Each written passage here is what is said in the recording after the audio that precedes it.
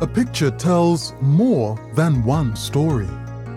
Are you ever tempted to reject someone's idea because you think the concept is too stupid? But is it really such a ridiculous idea? Or are you rejecting it because it's not the way you would do things? Now, the way you do things is usually based on your beliefs and past experiences relating to the job at hand. Likewise, the other person's strategy is influenced by his or her beliefs and experiences. Now, even if the experiences are similar, you might still come to different conclusions. Two people might witness the same accident, but the reports of both may differ.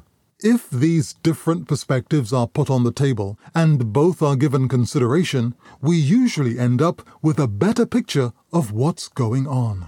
Hope you can have a day appreciating the big picture, and thanks for listening.